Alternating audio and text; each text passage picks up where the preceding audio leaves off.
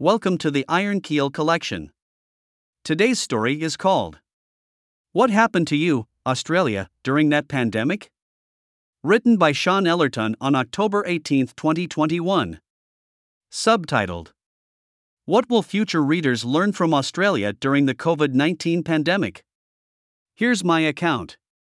Quoted by Edward R. Murrow. A nation of sheep begets a government of wolves. I was at odds whether I should have written this article or not. And then I deliberated that rather being intended for today's audience, perhaps it might be better served for tomorrow's audience, including my son, when he grows up and possibly stumbles upon this article in later years. This article was written during the height of lockdown mania, vaccine mandate and passport proposals, restriction of travel over state borders, and prohibition of international travel during the COVID-19 pandemic in Australia. What once was the luckiest country to live in has degenerated into a chaotic near-dictatorship, with a general populace, who are generally reluctant to question the many draconian proposals and policies set in place to control its citizens. I genuinely hope that life as it once was before the pandemic has returned to pre-COVID times, although I have my doubts. Now that we have vaccines available and life is re-emerging to something akin to normalcy in many other countries scoured by the pandemic, I also hope that the deleterious effects of COVID, including the worldwide mania surrounding it, will decline to something of the past and neatly forgotten. Life before the pandemic. To start with, what was life in Australia before COVID set in, which was early 2020? First and foremost, there was freedom to travel. You can drive to any state or territory in Australia without any hindrance. You can book an overseas holiday, provided you have the right passports. Second, there were no QR codes for checking into every establishment you visited. No one tracked your movements and, frankly, no one cared. Let it be known that around 2019, there was a lot of news about the Chinese government tracking its people through facial recognition and how most of us Australians were shocked at how liberties in China were being attacked. Third, the wearing of masks was strictly for the medical professionals, those workers who wanted to protect themselves from obnoxious substances, and of course, those who wear masks to conceal themselves, as in an armed robbery or some other nefarious activity. However, hygiene in public and retail establishments was definitely below par as to what it was during the pandemic. Hand sanitizers, for example, were not provided unless you bring your own. Public transportation was not kept as clean. People on trains with a cough just carried out coughing as if no one else really mattered whether they get a cold or not. From a flexible work aspect, working at home, even when perfectly viable, was usually frowned upon by many businesses of the day, except for the more progressive ones who condone flexibility and work-life balance, such the likes of Cisco, Nokia, and Google. The pandemic helped pave the way to more flexible ways of working. But changes were already underway. Pre-pandemic, there was a general change in the mindset of the younger generation, who first started to attend colleges and universities from 2013 onwards. In the book, The Coddling of the American Mind by Greg Lukianoff and Jonathan Haidt, The Rise of Safetyism and the Rapid Increase in the Number of Speaker Disinvitations suggested that a new age of disenlightenment began to take place in which, instead of tolerating the views of others who may not be in alignment with another's view, those views should be quashed or censured for the sake of collective and emotional safety of others. In short, the genesis of constrained ideas and groupthink took precedence over free thinking and reason. The author's original article was published in The Atlantic, The Coddling of the American Mind. Mixed in with an emerging pandemic, during 2020, an extremely potent and toxic situation began to develop. The confluence of the power of social media, big tech giants, government, celebrities, and other high-profile figures managed to convince the masses that the accepted narrative of the day should not be questioned, but rather to simply accept the conclusions based on authority. Much like sheep, to put it plainly. So many in society had disavowed their support for free thinking and enlightenment, and began to suggest that those who did were conspiracy theorists, science deniers, or, to throw in a little hyperbole, enemies against the state, because they steered off the path of conformance and the general narrative. Some of those I know very well personally had already gone through this transformation. We cannot ignore Trump, who at the time was considered by so many the great Satan of the world, particularly from those who were immersed and peer-pressured in social media, led comfortable middle-class lives, constricted to mainstream news and the inability to coherently state why they hated Trump so much without resorting to coarse and rude language or making accusations of racism and sexism. Perhaps in the future, Trump might be simply remembered as one of the more controversial characters in the history of US presidents. What may be more of interest to historians of the future is the extent of the extreme hatred of Trump from those who just didn't like him as a character, an infliction we call Trump derangement syndrome, or TDS for short. In short, Trump was hated so vehemently that it really didn't matter who was to be the successor, as long as it wasn't Trump. Instead, we were left with Biden, who was left to steer, albeit with no helm, an already divided and chaotic administration, in its place plunging it to an all-time low, as popular polls go, with the Afghanistan crisis, a debacle worthy enough to get the attention of The Economist, a publication well known for its neutrality and objectivity. For me, the end of Enlightenment might best be summarized with Ricky Gervais' brilliant, frank and highly berating Golden Globes Awards speech in January 2020. Coincidentally, from that time on, much of the Western developed world as I knew it had collapsed into chaos, mistrust, witch hunts, tyranny, and the spread of hatred and lies. Once COVID was identified as a pandemic, the roads were aligned perfectly for political hegemony and medical tyranny. So why the move to Australia? A common question that I have often encountered was, well, if you think things aren't going well in Australia, why not leave, or why did you come in the first place? It's a perfectly legitimate question. One of the reasons why I left the United Kingdom back in 2007 for Australia was for a more open way of living, the time to live the way of a larrikin, at least, just a little bit. To live in a land with fewer irritating little rules which have become more commonplace in Western Europe. Less political correctness and more common sense. I enjoyed my first rendezvous with Australia back in 2004 whilst visiting a friend. Australia at that time had a strange but delightful feel of old-time USA and England. My friend and I were on finals landing from Alice Springs to Sydney, and I still had a bottle of Crown beer in my hind. I asked the stewardess what I should do with it, and she said, "That's okay. You can drink it during landing." It was, just, so typically Australia. My love of Australia went back much farther whilst living in the US as a youngster. Even the movie, Crocodile Dundee, gave me, and so many others, a romantic inspiration of a beautiful land with tough and genuine people. Even now, I equate Mick, played by Paul Hogan, as the liberal and larrikin-minded. I don't care what the EFF you're doing with the more libertarian of us. And on the other side, the would-be husband of Sue, the female lead, who represented everything I didn't like about the Ivy League type: elitist, snobby, greedy, unfriendly, virtue-signaling, and condescending types. Over the years I spent in the United Kingdom, from 1987 to 2007, I noticed a big rise in political correctness, social justice activism, police surveillance. The UK during 2007 was the world's most heavily watched over state in the West, and an increasing barrage of irritating little council policies, mainly safety or ethnically oriented, which seemed totally diluted to me.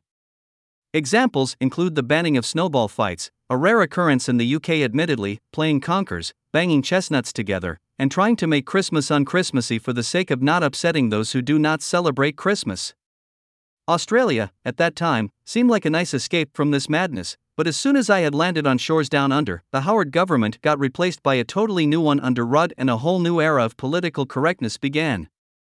Years later, when the pandemic arrived, Australia demonstrated to be one of the most draconian nations of the West in terms of restricting individual liberties for the sake of public safety. Australians, in general, not really wanting to get too wrapped up in political affairs and speak openly about them, proved to be the perfect targets for the development of a strictly controlled society. In other words, that very same aloofness and larrikinism which many Australians exhibited and enjoyed backfired much to the benefit to those in power. An outbreak of a virus happened in China. So what? Early in 2020, an outbreak happened in Wuhan, China. Few cared about it. Few were concerned. There were some who posted on social media, including myself back in March 2020, to avoid large crowds and gatherings. Many of those who commented me on being alarmist became those very same people a year later, who remain convinced that Australia should remain an impenetrable fortress and continue down the line of exterminating COVID from our shores, an impossible task, as was too evident when case numbers began to surge quickly after mid-2021 in the eastern states. 2 months later, after my alarmist statement in March 2020, I became convinced that COVID was here to stay, and that we will have to adopt it sooner or later. It was at this time, when those same people, who thought I was fearmongering, became the fearmongers, outcrying to their state leaders to shut our borders immediately and keep us safe. Anyone familiar with the story, War of the Worlds, by H.G. Wells may remember how day-to-day living just carried on as if nothing happened even after the first of the missiles flying from Mars to Earth plunged into the Earth, leaving a capsule which appeared to be dormant, or do nothing for quite some time. Once the capsules began to open and the Martians emerged with their heat rays to enact their reign of terror on an unprepared, ambivalent human society, did panic ensue. That is exactly what had happened in March 2020 in Australia.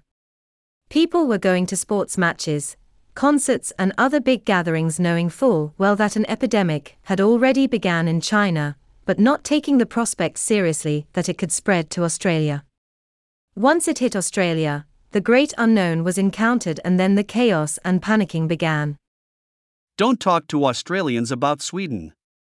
During the pandemic, Sweden had been a very poor social point of conversation with many Australians, as I found out on social media. Sweden, you see, took a rather different path during the emerging pandemic. Instead of mandating lockdowns, the wearing of masks and restricting travel, the Swedes decided to recommend to its populace to exercise sensible measures to curb the spreading pandemic. Business and schools remained open, and the populace, in general, trusted its government to make the right decisions, and the government, in return, trusted its populace. By far and large, up to 2021, Sweden had done no worse than other nations. In fact, they fared better than many other nations who had set draconian policies in place to severely restrict the movement of people. During mid-2020, many Australians, with the help of mainstream news, accused the Swedes of killing off its old people, believing that they should be held to account on being highly irresponsible on the world stage of the pandemic. They consistently and dogmatically compared Sweden to its Nordic neighbors who, in terms of cases and deaths per capita, were lower than Sweden's. However, and this is what frustrated me immensely when debating this, a more accurate comparison could have been made between Sweden and the Canadian state of Quebec, who, in terms of population, urban density, culture diversity, area, and latitude, was far more like Sweden and proved to be a better comparator. Sweden had no lockdowns. Quebec did. But the comparative data in terms of cases and deaths per capita was astonishingly similar. The problem comes down to most people's understanding of data and how to interpret it meaningfully. In 1 month during mid-2020, Sweden got itself in trouble with the deaths of more than 5,000 aged people, most who were confined to large old people's homes in dense suburban areas. It is of note that Finland, Norway and Iceland tended to have a larger number of much smaller old people's homes, which, naturally, formed a natural barrier against the spread of the virus. However, and this is the most irksome thing about discussing Sweden with so many, is that after that bad event, which Sweden openly admitted was a massive failure, Sweden did no worse than other states. Moreover, many other countries with strict lockdown policies were doing considerably worse. However, much like Trump derangement syndrome, the initial 5,000 deaths had been permanently emblazoned in the minds of those who refused to accept that Sweden might be doing the right thing. The adage, first impressions count, could not be more apt here. No matter what Sweden did after will sway the minds of those who have already made their minds up, regardless of the availability of objective data to hand. Sweden was seldom covered in Australia's mainstream news, and if it was only to point out how irresponsible it was not to enforce lockdowns and mandate mask wearing. The mainstream news of the day became ghostly quiet on Sweden later upon the realization that Sweden did not have a massive rise in deaths in later months in relation to its neighbors. It was almost as if there was a sense of disappointment that Sweden did not break down into a national crisis leading to hundreds of thousands of deaths. Independent or alternative news sources covered Sweden in a more neutral or positive light, however, their viewer numbers have always been far lower. On September 29, 2021, Sweden removed most of its pandemic-related restrictions. During the whole of the pandemic, Sweden never enforced a lockdown, never mandated vaccines and mask wearing, never restricted its own citizens from traveling to and from Sweden, never closed schools or businesses, and above all, kept a healthy trust between its citizenry and its government. This good news was never mentioned on Australian mainstream news. How could it at a time when more than half the population of Australia was in strict lockdown? That would not have fared well with the majority trusting Australia's mainstream news networks. Lockdowns and more lockdowns. It would be grossly misleading to suggest that Australians loved lockdowns. However, a great many did, especially those who were able to work remotely or receive a government payout for not being able to work. A surprising number of Australians took lockdowns as a bit of a holiday, a break, to get away from work, have a barbecue in the yard and enjoy a few drinks. The Australians, with that strange mix of Englishness, larrikinism and nonchalance, sort of took things by its stride that everything was okay here and the rest of the world was not. Things would return as they were. Have a beer and chill out. And, initially, that was the case. The Australians were in blissful isolation. In fact, Australians always loved that sense of being a little in isolation, separated by the seas and oceans away from the madding crowds. We were protected. New Zealanders, I suspect, felt even more so. Now, Australians, in general, tend to have much larger houses, many with gardens, with relatively small family sizes per capita than other nations. The severity and effects of being locked down for many wasn't all that terribly bad. In South Australia, we had been extremely lucky not to be under any sustained lockdown except for 2 short days, the upshot being that many South Australians wanted a little more time off, when the lockdown was summarily cancelled due to a bit of mix-up with a pizza parlour worker who lied about being somewhere or another. That worker was given the unenvious title of being the state's most unpopular person by those who ran small businesses, having had to shut during that time. Let me just say that the whole state of South Australia was put under immediate lockdown because of a couple of cases that materialised in the northern suburbs. Just hold that thought for a moment. The whole state.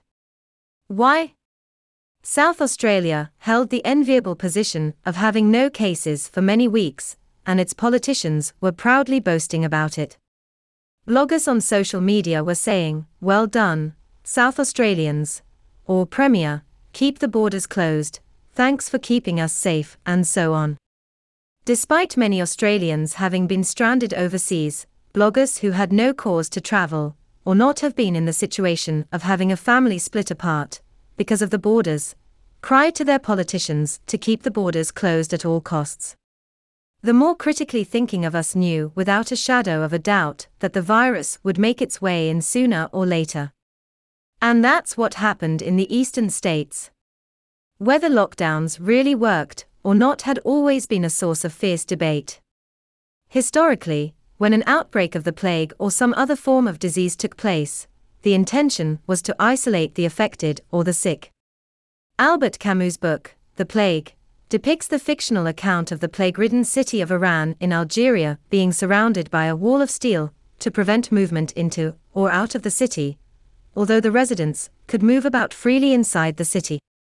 Similarly, in China, the whole city of Wuhan was barricaded, but further so by locking down the residents within their abodes. Taiwan, upon hearing the news of the new virus, quickly reacted by sealing its own international borders, leaving its citizens to wander freely, albeit requiring the use of face masks and practicing social distancing, a cringeworthy phrase that was born into common use during 2020 and after.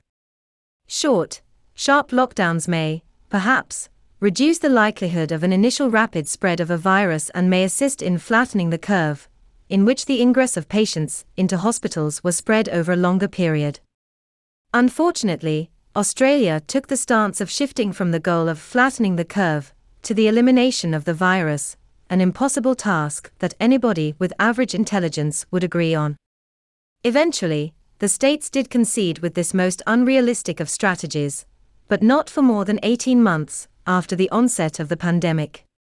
In the early stages, once the epidemic was officially named a pandemic by the World Health Organization, the infamous Biohazard Act was triggered, giving extended and unprecedented powers to the government to enact laws with little or no warning to restrict movement and enforce draconian measures to curb the spreading virus. A surprisingly low number of Australians knew very much about this act along with its future implications. The implications, as of writing, had made itself known internationally when Australia had ceased to remain part of the Free West and joined ranks of a regime in which dissent is unlawful and obedience to higher authority unquestioned and unchallenged for the sake of public safety on medical grounds. The lockdowns continued for weeks and even months on end, with Melbourne being the most locked-down city in the world. Government payouts were becoming more difficult to come by, subject to ever-growing conditions in being able to get them. Small businesses suffered very badly. Contractors became unemployed. The retail and tourist trade virtually disappeared. However, big businesses like Coles, major petrol stations, and other large corporations did remarkably well. Large online businesses boomed, especially that of major online businesses like Amazon and Zoom. Still, lockdowns persisted, especially by the trigger-happy Dan Andrews, the Premier of Victoria, who advocated no less than 6 prolonged lockdowns in the metro region of Melbourne, plunging the city into a sort of dystopian open prison. I'm all right, Jack. I'm by the seaside. The lockdowns were consistently championed by most of the main news networks of the day, of that being a necessary measure to stop the spread of the virus. Most Australians listened and compliantly obeyed with the ever-changing rules and continued to do so for many months after the advent of the pandemic. However, dissent grew, and the cracks were starting to appear, despite the belligerent effort by mainstream media to avoid reporting it. I would suspect that most of the affluent and well-to-do in Australian society live quite close to the sea or live within areas which are nice to be in. Most of those who hold the reins of power tend to live in such areas well. So, when lockdown rules were put in place to restrict one's movements within a 5-kilometer radius for exercise, that, naturally, did not go down very well for those who lived in the drabber suburbs of Western Sydney rather than the affluent suburbs with the pristine seasides.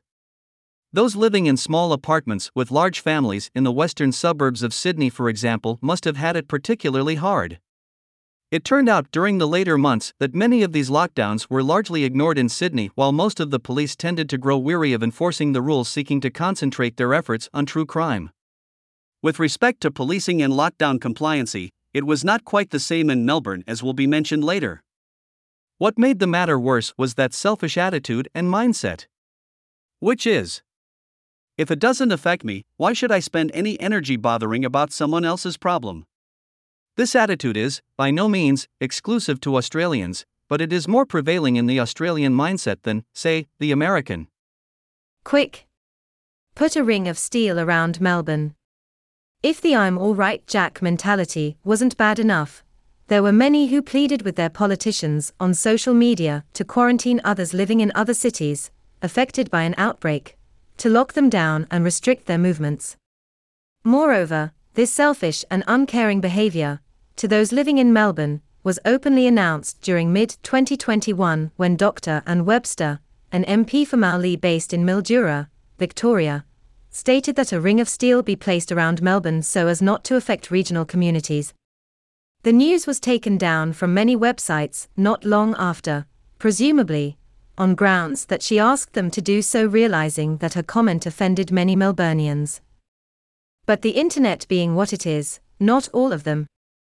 And while you're at it, why not shut all our borders as well? Since the pandemic began, Australia seemingly dissolved into chaos on formulating any coherent strategy for the nation as to how to deal with the growing pandemic. Quarantining, vaccinations, contact tracing, lockdown measures, and state border controls were handled, by and large, independently by each state or territory. State borders opened and closed with little or no notice to travelers. Cities straddling state borders like the Gold Coast and Albury-Wodonga were suddenly divided like the former Iron Curtain that divided Berlin during the Cold War. Checkpoints were introduced from state to state with queues of cars lining up the roads with travelers desperate to get home. Odd townships like Broken Hill in far northwest NSW, being more closely aligned to South Australia, for a time, lived in a strange limbo in which travelers couldn't go anywhere but had to camp out in the region until they could be allowed to move. Reminding me of Orwell's ever-flipping war with East Asia and Eurasia in his book, 1984, it was not uncommon for a premier of a state to announce that the state border with such and such a state was now opened but now closed with that other state. This, of course, made it almost impossible for a traveler to travel to another state with the confidence that returning home could be possible. Understandably, many just gave up traveling interstate altogether, which accentuated the difficulties faced by the tourism trade. As for international travel, that border was sealed as soon as the pandemic started, and still, at time of writing, it remains so. During that time, there were many nations which did seal their borders. However, Australia took this to another level and prohibited its own citizens from travelling in and out of the country, effectively leaving many thousands of Australians stranded abroad, many of which had close family in Australia. Much debate had been had whether this contravened the Geneva Convention and other international legal frameworks relating to human rights. However, the overarching power provided by the various emergency acts had blurred any certainty to decide this. The Afghanistan crisis made this even more problematic with respect to the intake of refugees who fled from the hands of the Taliban after the United States pulled out. The United States and its allies, which include Australia, having had a presence in Afghanistan, felt obliged to welcome Afghan refugees. This was all well and good, but for one major embarrassing problem: Australia's citizens and permanent residents have not been able to return to their own country since the start of the pandemic. Much anger and frustration were expressed by those families affected by the border restrictions to learn that refugees could enter. And quite rightfully so. Exemptions for travel abroad were available, however, they were very difficult to come by and extremely expensive. As of writing, the United States had returned to 70% of its international airline capacity and Australia remained at less than 20%. Seats on international flights were incredibly expensive and hard to come by. Even if the international border opened, it could take quite some time to bring international airline fare prices back to pre-COVID times, rendering international travel inaccessible for the average Australian. Meanwhile, the embarrassment of the situation went further. Border rules were relaxed for celebrities, Olympic athletes, sports teams, politicians, and any others who had the money, or had influence to generate money. Australians were becoming incensed that after months of being reassured by politicians that they were being made safe by sealing the international and state borders, to find that those with money and power could just waltz into the country or travel from state to state without hindrance. One of the most egregious and publicized examples could be that of former Olympian Caitlyn Jenner, formerly Bruce Jenner, who was allowed entry to Australia to participate in a celebrity version of Big Brother. Interestingly, Jenner, during that time, was a gubernatorial candidate for the governorship of California. Australia works as a federated system of states, much like the United States, in which the states make and enforce most of the policies and laws that its residents must adhere to. However, the United States has a constitution in place to protect the rights of its citizens, including the freedom to travel. Australia has no human rights equivalent, and this is, arguably, one of the failures of having a federation of states without an overarching framework of human rights. However, out of all this, and announced just at time of writing, came a surprise from the then new Premier of New South Wales, Dominic Perrottet, whose predecessor, Gladys Berejiklian, was ousted due to a corruption scandal. NSW announced it would be the first Australian state to scrap quarantine and allow international travel starting from November 2021. No doubt that this major shift in policy upset many Australians who became indoctrinated into the belief that its borders should remain closed indefinitely until the virus is eradicated. During the Dan Andrews administration in Victoria, having had most of its populace been bombarded months on end with news propaganda that lockdowns were necessary for the safety of all Victorians, many genuinely became frightened at the prospect of lifting the lockdowns and opening the borders. As with opening international borders, it came as no coincidence that many of those opposed to opening had no family overseas nor had a reason to travel. We want to know where you were. Back in 2019, there was a lot of news coverage on how China was tracking its citizens.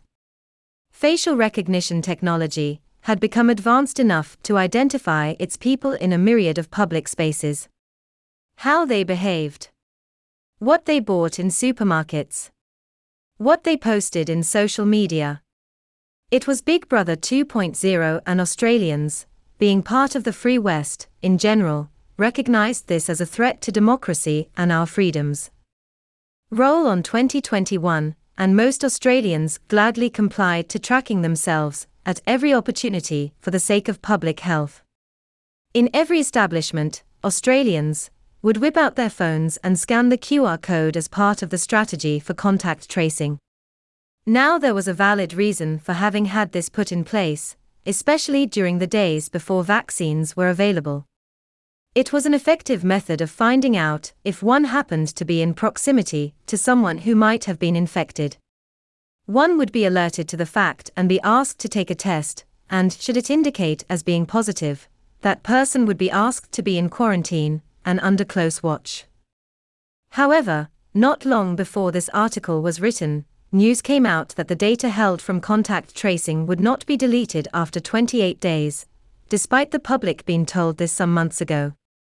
However, and this is something which many of us probably do not realize, data is never deleted, a subject I wrote about not long before this article. On face masks. Australians, being in general a rather unquestioning and compliant lot, seemed perfectly comfortable wearing masks as per government policy, regardless of whether it was common sense or not. That is all well and good, but what if the policies are so patently absurd or do not make sense? In short, most of Australia's face mask policies were so peculiar and bizarre as to position them completely outside the sphere of reason or explanation. Take this one for example. I came across some news stating that Victorians could remove their masks while consuming food and drink. However, if it was an alcoholic beverage, the mask could not be removed. I honestly took this as a joke but recoiled in surprise when I found out, indeed, that it was a true policy set by the Victorian government until it was phased out in October 2021. Victorians, during their many lockdowns, were ordered that not only did they have to wear masks in indoor settings, but outside as well. South Australia's policy was somewhat different by stating that masks had to be worn in public spaces. However, the definition of public spaces was extended to parks, the streets, and even the beach. As of writing, there were many people wandering almost empty streets in Adelaide, or wandering through the parks, or even driving with windows closed in their cars with a mask on. Paradoxically, and this became even more surreal and absurd, it was okay to remove one's mask while drinking or sitting down at an alfresco table in a busy marketplace while shouting, along with little droplets, slurping and munching on food. It really made absolutely no sense at all. The obvious loophole for those who wanted to wander around the marketplace legally without a mask on had a drink in one's hand. Do I believe in masks? Yes and no. Most masks that are worn simply do not stop the virus from spreading. The virus is so small and can be compared to the size of a garden pea to Mount Everest, if a human could grow to such a size. The space between interlocking fibers of a cloth masks are vastly bigger than the 100 nanometer diameter of the virus. Even their conventional surgical counterparts have gaps large enough to freely transmit a virus. Absurdly, South Australia had a policy in which, if one could not make himself understood, the mask could be removed. Doing such a thing, of course, defeats any purpose of what the mask was designed to do: to stop the egress of spit droplets. However, there are situations which I rather approve the use of masks, more for bacteriological reasons than virological. Having once traveled to many hotels whilst on business, I often wondered about the hygiene of those all-you-can-eat breakfast and dinner buffets. Many a time, I came across people chatting away loudly as they served themselves food, and, without a shadow of a doubt, there must have been droplets of spit flying in all directions and landing in the food. So, absolutely, yes, in these sorts of situations, masks should be freely provided and businesses and establishments should be given the rights to make masks compulsory. But not by the state. Customers should be given the choice where to go, and they may not opt to go to a restaurant in which hygiene is not treated as priority. In certain circumstances, and this is where common sense should have been exercised. That villainous country, Sweden, allowed its people to exercise common sense with masks. The principle was this: if it was crowded, such as in public transport or some other busy premises where social distancing was near to impossible, it was highly recommended to wear a mask. And the Swedes did just that, and it worked. The principle of Occam's razor applied beautifully here, in that the simplest and most common sense of solutions was preferable to the complicated. Those who suggested this in Australia were often ostracized by not following the science and the experts, who were often affiliated strongly with a political party. New discoveries in science may warrant changes in medical direction, however, changes in the political landscape does not. In the United States, one of the chief medical advisors during the pandemic, Anthony Fauci, may have proved to be the best example of such a politically affiliated character who balanced precariously on a fence separating science and politics. Escape is not possible. Quarantines and hotel linen.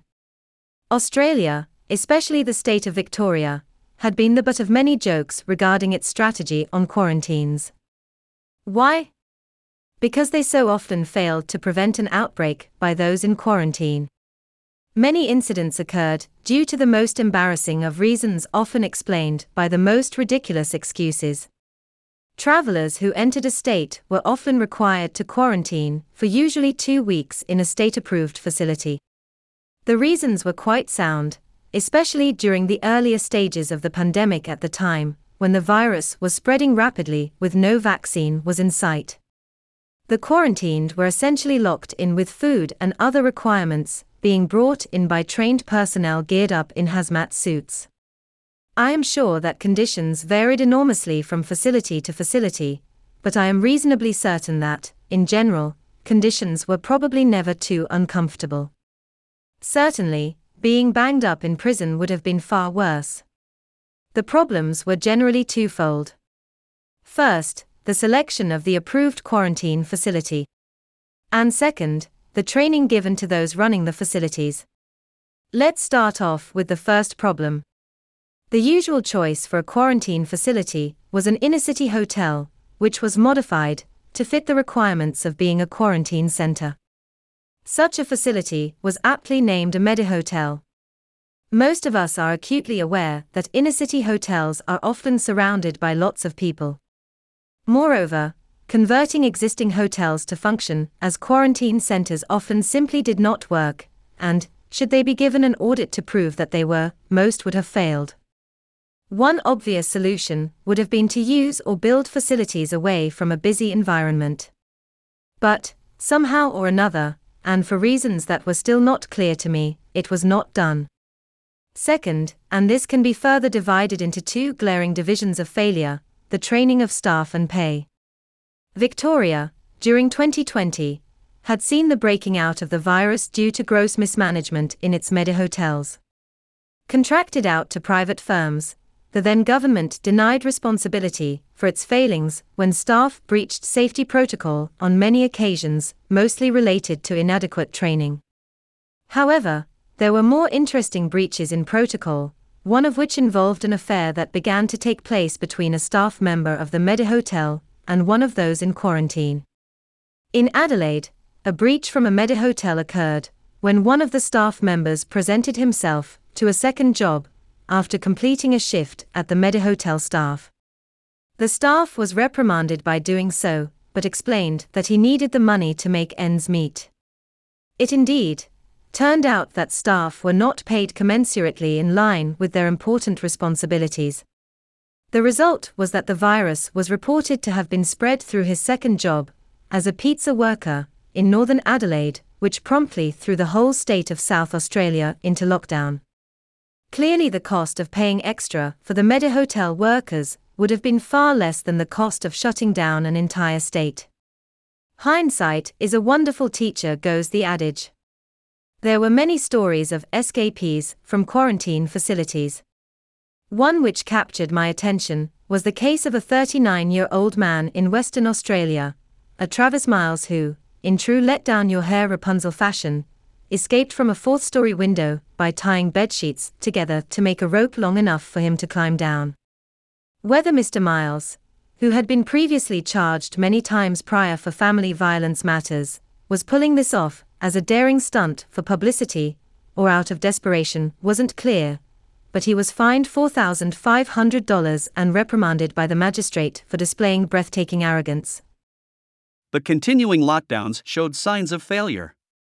Around the middle of 2021, it was globally accepted that lockdowns became regarded as a futile strategy to eliminate the virus, particularly that of the very infectious Delta variant.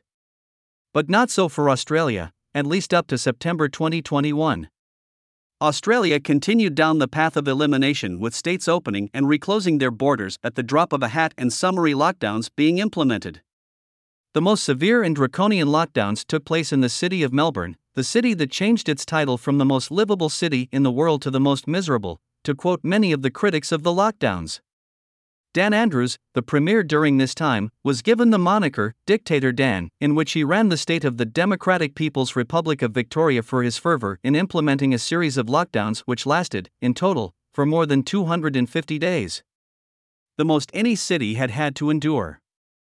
In defense of Dan Andrews and other politicians in the era of social media, there could have been an explanation for this belligerent tact of continued enforced lockdowns.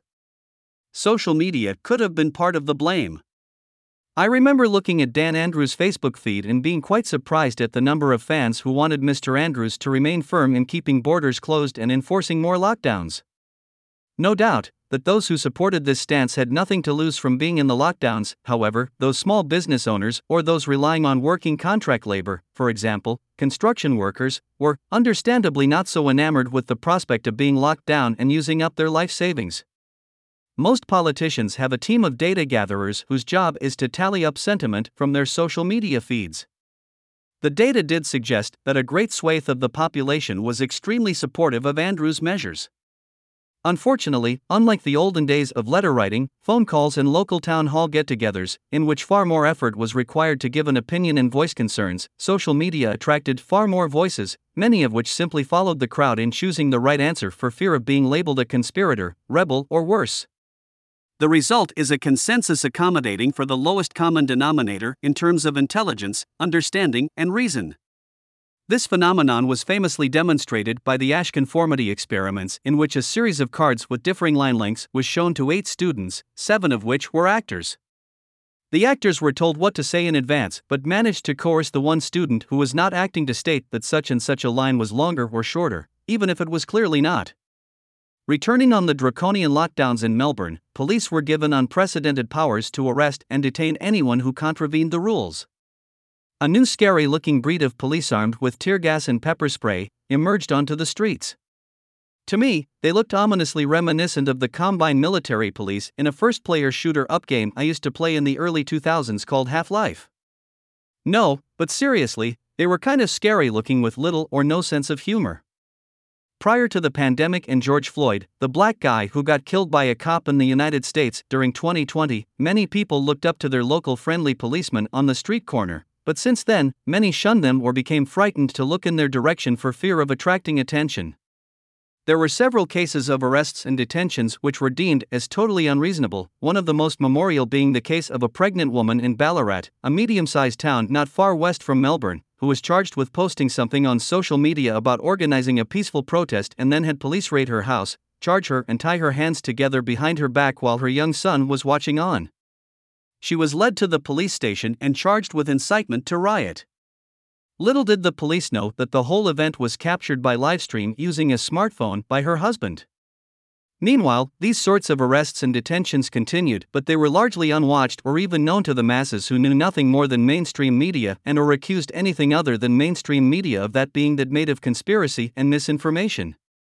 Mainstream media, particularly that of Australia's governmental television network, the ABC, who had its offices raided by the Australian Federal Police during 2019 due to alleged leaked military documents, became very cautious not to report news which might seed doubt as to the integrity of the decisions being made by the politicians in power of the day. However, the Murdoch Press with its Sky News Australia network and various other independent news networks such as Rebel News were determined to capture news which the government-approved mainstream media news networks avoided. They were often accused of spinning unfounded rhetoric and hyperbole, some of which it was certainly true. However, they most often allowed commentaries in their newsfeeds and posted unredacted videos of various events, such as the protests that took place, which were largely peaceful. Although, paradoxically, the reverse sentiment took place during the BLM protests that were held in 2020. As for the protests, they were largely peaceful. The violence that had occurred between the police and the protesters took place on the fringe, and, naturally, it was when those moments occurred when the press took avid interest. The reality was that most people never realized how frequent protests were taking place, even in their own towns and cities, but the mainstream press seldom reported them, probably on account of becoming old and tired news. Biases were portrayed to news consumers depending on what they were watching or reading. The ABC persisted to attribute the violence to right-wing extremists taking glee at attacking any policeman on the street, whereas the opposing news networks would accentuate any violence conducted by the police onto peaceful protesters.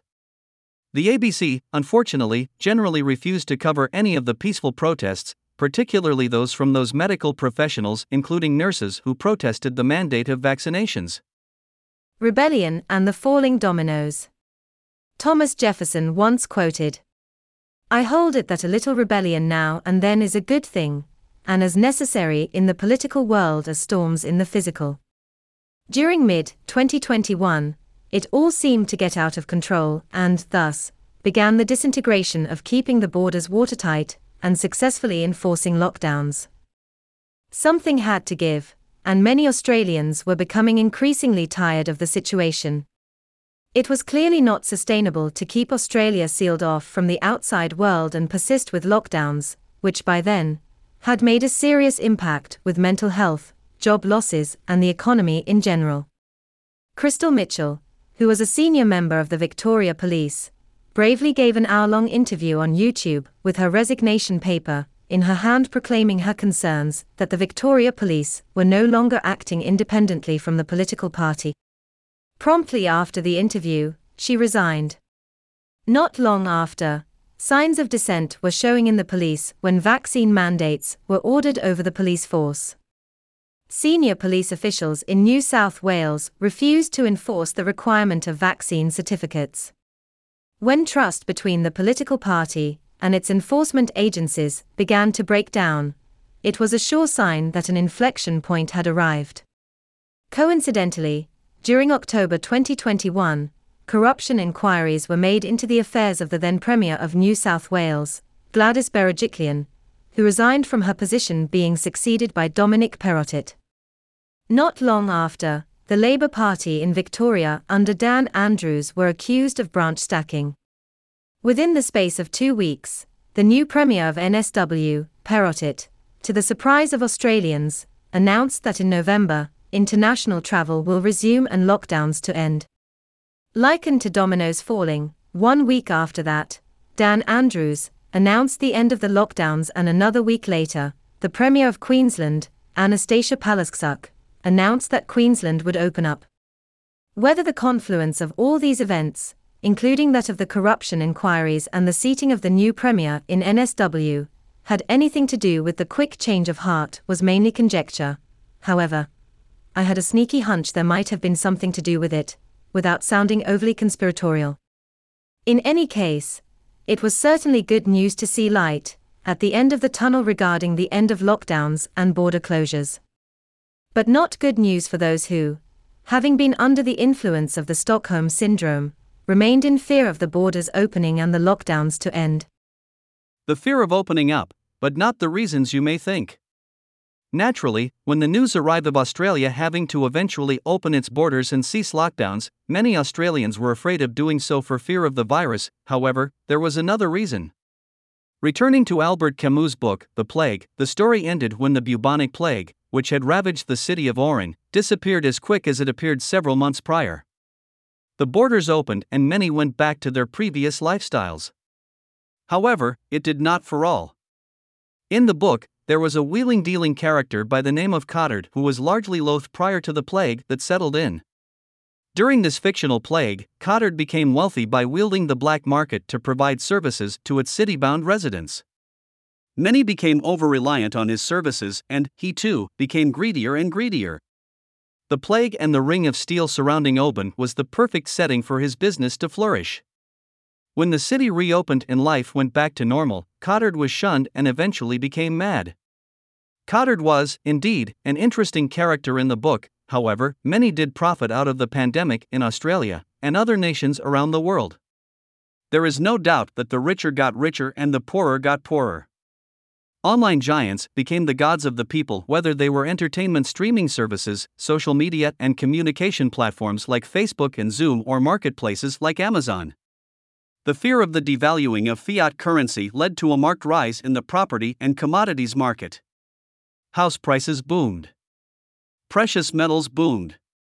Many cryptocurrencies like Bitcoin and Ethereum boomed. Many companies' share prices sank abysmally during early 2020, especially those which were heavily affected, such as travel, fuel, and shipping. Those who invested during this nadir did very well come mid-2021. Those individuals and businesses who did exceptionally well under closed borders and a continually locked down society would have to readapt to a return to normal, or as near as normal conditions. Vaccines and blood clots. Having a conversation about vaccinations was a sensitive and complex subject in the arena of mainstream discussion. My opinion on vaccinations is that they worked based on existing data at the time, but I was also skeptical on the need to vaccinate young and healthy people. I suffered from many bouts of bronchial infections over a period of years after contracting a particularly nasty case of pneumonia during 2005. Therefore, I was open on taking the AstraZeneca vaccine, and, subsequently, got double-vaxxed with it, despite the ridiculous overreaction spruiked by mainstream media to steer clear of AstraZeneca due to the possibility of developing a blood clot.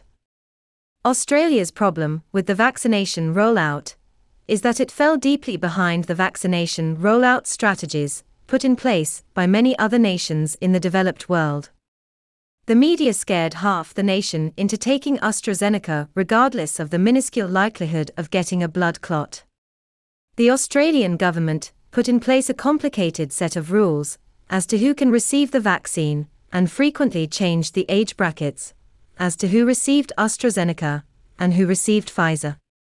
Supplies of the vaccine were ill-coordinated, and news of vaccine mandates and passports being introduced in the future did not help Australia's vaccine rollout. Media blackouts of anything that contravened the national strategy of vaccination rollouts, passports and mandates were put in place by many online platforms.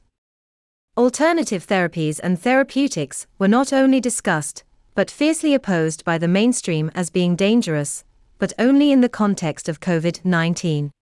Alternative therapies and therapeutics for heart disease, influenza, high blood pressure, or other afflictions continued as normal, including those like homeopathy, which in my opinion seems too absurd to hold any grounds of being noteworthy as a cure to anything. But I could be wrong.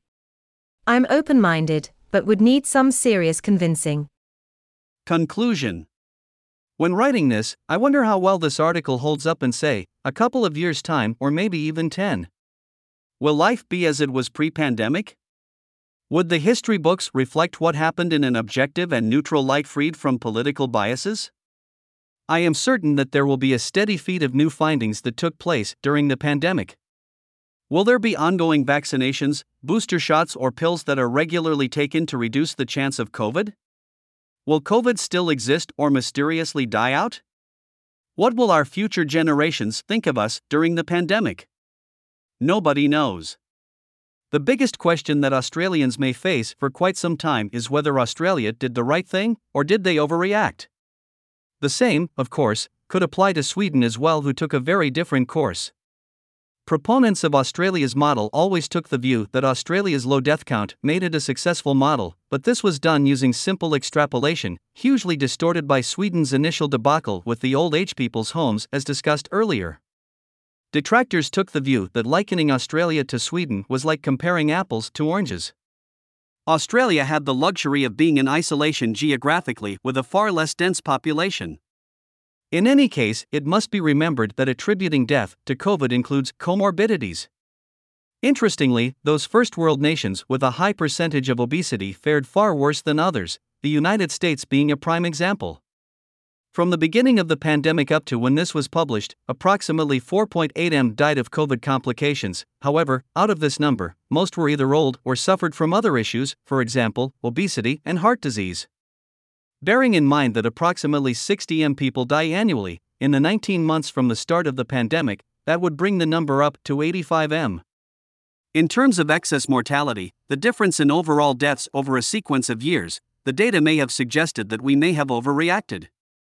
If it's anything to go by, I hope that Australia never experiences such a gross overreach of governmental power over its citizens as it did during the pandemic. I hope that Australia provides a better framework of human rights and that we will never have the situation reoccur of our citizens being denied entry into their own country. I hope that Australia remains united and we never again experience living in a country where we need to have checkpoints along our internal state borders and have premiers boasting that its state is doing better than that state and so on. Ultimately, I do hope that Australia returns to that wonderful country I remember when I first stepped on its shores back in 2004.